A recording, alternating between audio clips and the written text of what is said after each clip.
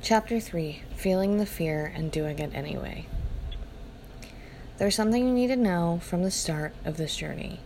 Your fear is still going to be with you, and may even increase as you move forward on this journey to discover the truth about your gender identity. In any good story, the main character usually has reluctance to take on whatever challenge they are being faced with. How many times in The Lord of the Rings did Frodo say he wasn't meant for this type of adventure? How many times in the Hunger Games series did Katniss throw her bow and arrow down, both literally and figuratively, and try to walk away from her destiny? Think of your fears as unwanted guests in your home. They aren't leaving anytime soon, so you need to come up with a plan to deal with them. The more you get to know them, the more you'll know what to do about them. By examining the root of your fears, you'll shift from feeling as if they are controlling you to you feeling more in control of them. This mastery comes from having awareness and understanding of your fear, and then using this knowledge to break its hold over you. This chapter will provide you with the tools to keep your fears from paralyzing you as you may move closer to the truth about your gender identity. Learning to work together with your fear. What follows is a visualization exercise to help you gain a different perspective on the role of fear in your life. Through this shift, you'll learn how to work together with this fear as opposed to letting it overpower and paralyze you. Okay, so this next part is going to be something that you might want to write down. Step 1. Introducing your bodyguard. Picture someone you would like to have as your very own personal bodyguard, to have by your side when you're feeling threatened and unsafe. For example, I imagine that my bodyguard is Samuel L. Jackson's character, Jules from Pulp Fiction. What does yours look like? What's their name? They can be human, animal, mythological, whatever you most connect with. Step 2. Why do you have a bodyguard? Imagine that blank has been with you since you were born. It's inevitable that we will encounter threats in our life, and this bodyguard is there as a psychological defense to keep us safe. As you move through your childhood and adolescence, blank is highly alert to what it is that makes you feel hurt, sad, and afraid. Therefore, they are going to do whatever it takes to keep you from feeling that way. In theory, this sounds great. Who doesn't want to avoid those feelings? But the problem is that blank is hypervigilant. They take care of the job protecting you very seriously. So even though blank means well, there's a downside to this called overprotection. Anytime someone is overprotected, they risk 1. Being unable to experience life to the fullest, 2. Stunted growth, 3. Hiding truths from themselves. For example, blank saw you pry open your trunk of secrets. Their ears perked up as they heard your hidden thoughts and feelings about your gender identity rustling around in there. They looked up and saw you crouched over the trunk, reaching your hand in, beginning to lift the part of you out. Hoping they could get to it before it was too late, blank sprinted towards you, bellowing out to your trunk, "You there, close your lid and don't open it ever again. I don't want you to harm my human." In the past, blank has seen what it's like when you tried to let that part of you out. They didn't like what they saw happen to you, not one bit, so they grabbed that part of you and put it in the trunk, hoping it was for good. Anytime blank thought someone, maybe even you, was getting too close to that trunk for comfort, they would pull out a weapon. Whatever they thought might work. Gun, knife, nunchucks. Your bodyguard's weapon is actually your fear. Blank knows just what to say while holding up that weapon.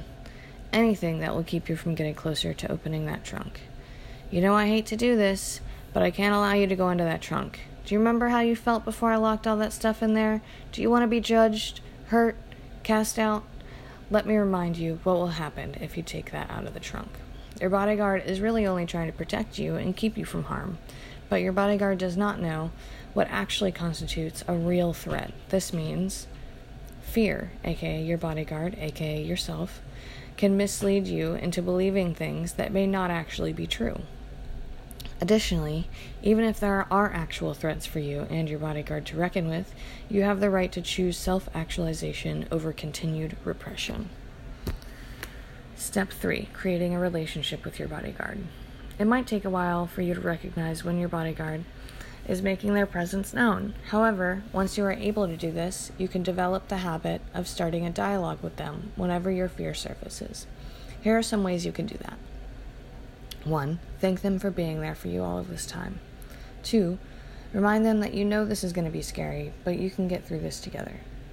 3. Ask them to continue to let you know when they think you are in danger, because this can help you be more vigilant and cautious. 4. Encourage them to understand your point of view and listen to their point of view as well. Here's an example of how this can work. Scene. Dara is hanging out in her office, deep in thought. Dara to self. I think I'm ready to get a big tattoo on my right forearm. It's something I've always admired on others, and I've imagined it on myself and really like the thought of it. Jules enters the room. Hey Dara, I couldn't help but notice that your line of thinking just now, and as your bodyguard, I have to say, I'm getting a bit concerned about it. Dara, hey Jules, what's up? What do you mean? Jules, well, think about it. When you were a kid, you would do some, let's say, not so feminine things with your friends, and most of the time you got made fun of for it. Dara, yeah, I remember that. Like when I tried to play football at recess with the guys, how I'd want to be Han Solo instead of Princess Leia. How I liked having short hair and wore jeans and t-shirts all the time. Jules, right. Do you remember feeling so awkward and weird and isolated? I hated seeing you go through that. That's when I told those not-so-feminine feelings of yours to fuck off, because I didn't want to see you hurt anymore. Dara, so you see me getting this tattoo as a not-so-feminine thing, huh? Jules, not just yes, but hell yes. I'm not saying I don't think this is a true expression of who you are, or that it wouldn't look cool as shit to have it, but think about the judgment, the looks, the snickering. You'd be labeled as butchy or a wannabe guy, you know? Dara, I can definitely see why you're worried about this, but don't forget, I'm 40 years old now, not 8.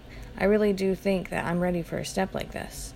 And even if those things happen, I don't know if I really care anymore. Jules, swinging his gun around and stomping his feet. Dara, you're killing me here. I really do hear what you're saying, and I'm almost convinced that I might be acting overly protective right now, but it just makes me so nervous. I don't want to see you get hurt, kid. Dara, you're awesome, Jules. I'm lucky to have you on my side. Look, let's find a way to do this nice and slow so you can feel a little more relaxed. I will always need you here to watch out for me. Jules, aw, okay, I'm open to trying out the idea. How about we grab a big kahuna burger? All this serious talk's gotten me starving. The next time one of your fears arises, take time to dialogue with your bodyguard to learn more about the roots of that fear. Setting appointment times with your fears. If you find yourself constantly interrupted by your fear list, then this exercise is for you. Fears often come up without any warning in the middle of your workday, while you're hanging out with your partner, kids, pets, in the middle of a test at school. They can also slowly seep into your mind when you are more relaxed, therefore more vulnerable, when you're driving, showering, when you're trying to sleep.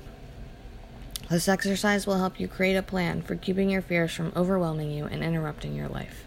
You'll learn to do this by setting appointment times with your fears.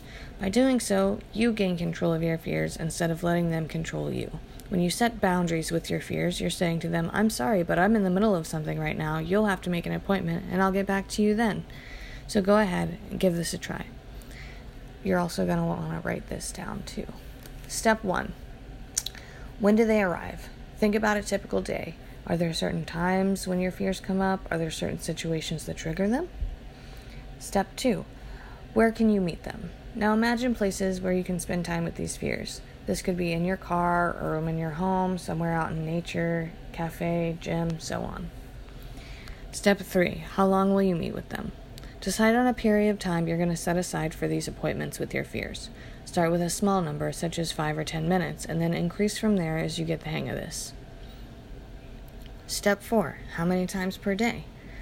How many times a day will you set these appointments? Eventually, you may be able to change this to how many times per week. Step 5. Where will you keep track of your appointments? What is your favorite method of keeping track of things? This could be a notebook, on your phone, or your computer. Step 6. Scheduling your appointments. During your day, whenever a fear comes up, If it is not during one of those designated appointment times to spend with your fears, jot it down in the log you identified in Step 5. Where will you keep track of your appointments? Give yourself permission to let it go, knowing that you will definitely be dealing with it later. Step 7. Self-care before your appointment. When your next fear appointment arrives, go to one of the places you listed under Step 2. Choose an activity from your self-care worksheet to do at the beginning of the appointment. Do the same activity each time, as this will create a comforting and grounding ritual. Step 8. Start the clock. Set a timer. Watch, phone, computer, for however many minutes you have scheduled the appointment for.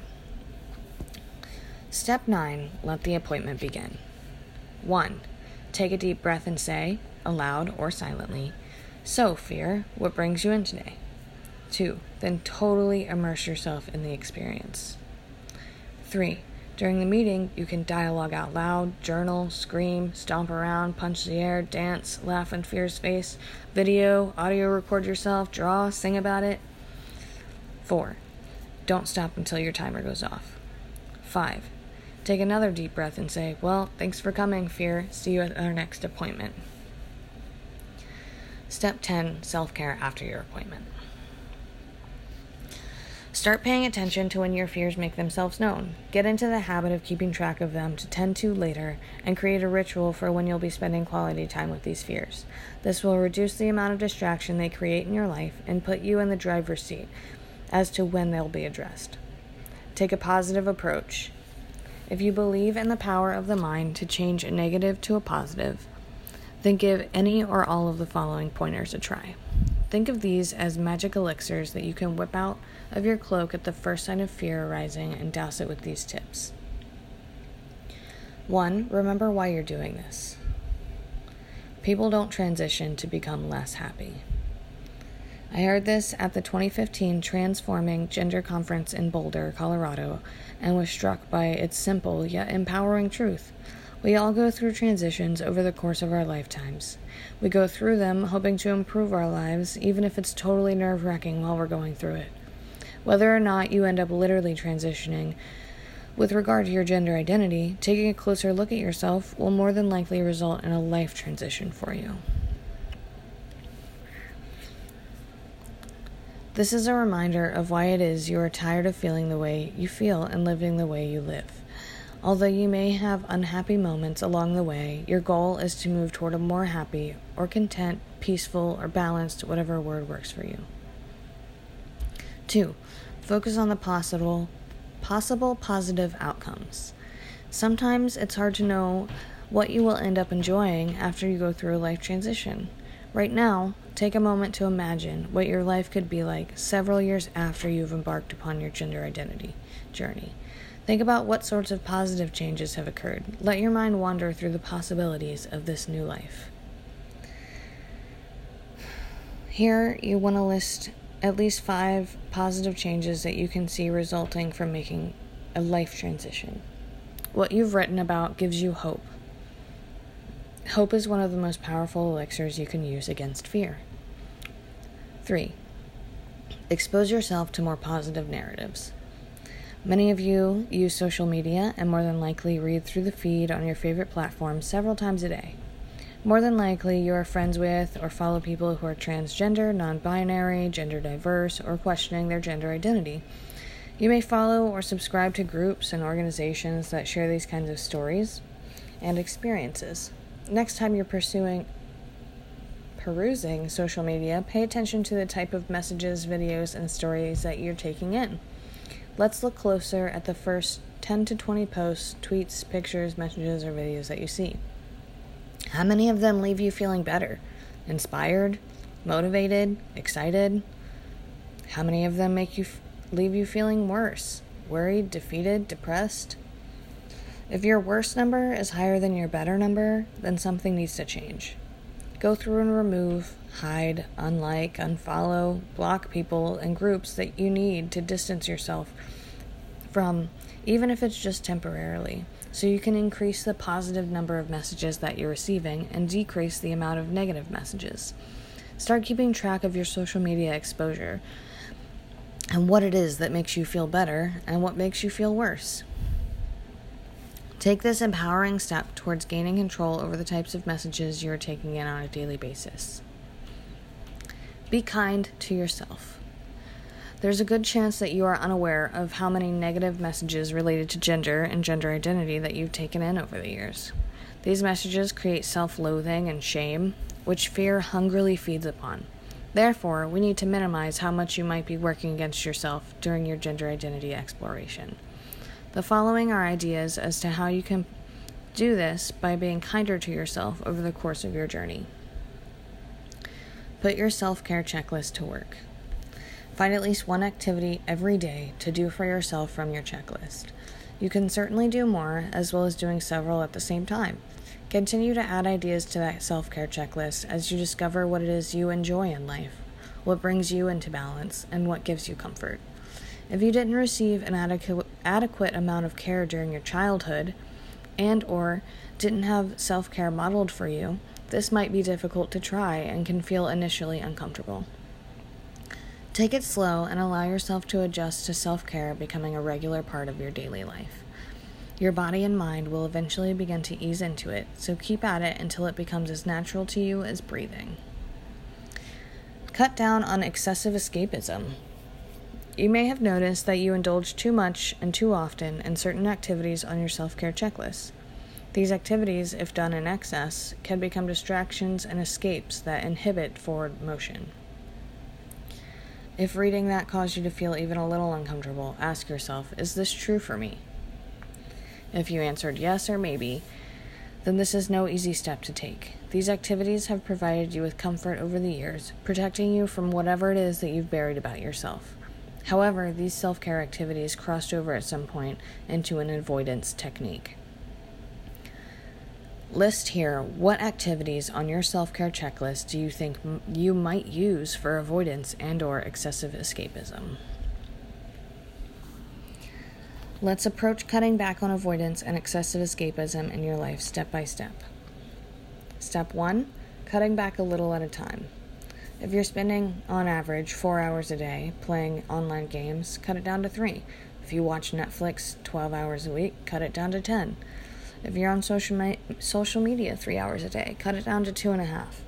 During this time, you can continue to work through more of this guide, explore whatever it is that this guide stirs up and inspires in you, journal about the challenges that you encounter, what did and didn't work, and how you're going to stay motivated and keep moving forward.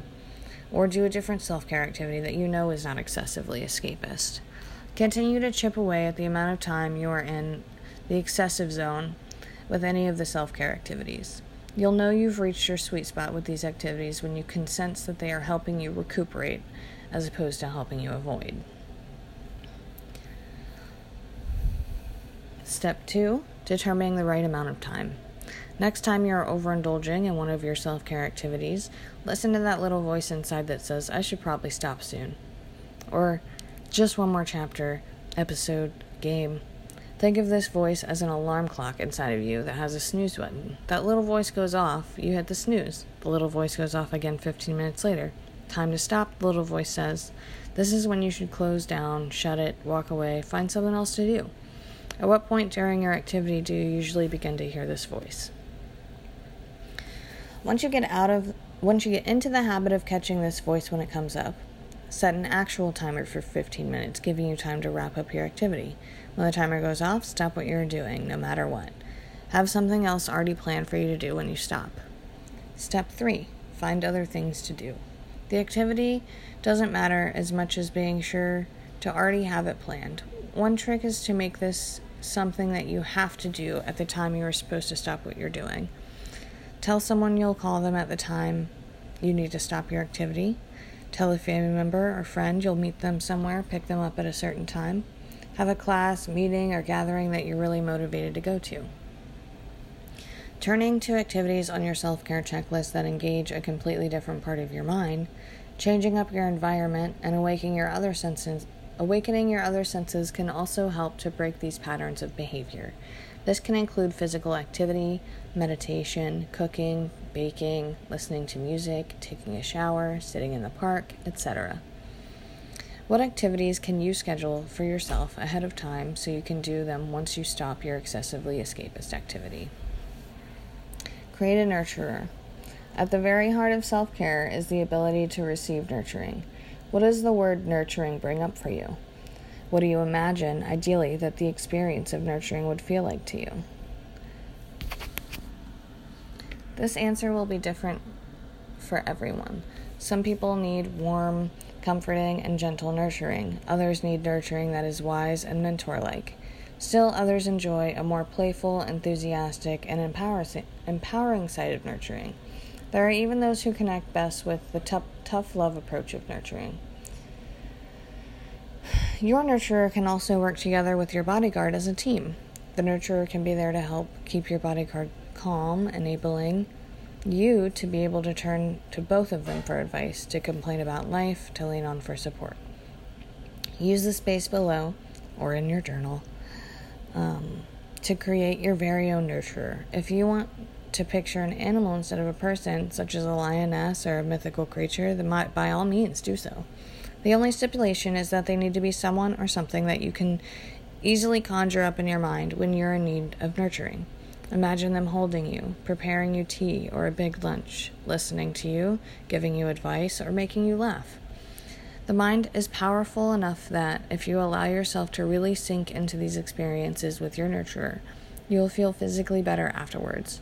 A reduction of your blood pressure, slowing of your breathing, a calming of your mind. Here, you want to describe your ideal nurturer. The next time you're in need of comfort, call upon your nurturer for help. This will serve as a reminder to you that your self-care must become a priority and that you deserve to be treated with care, compassion, and love.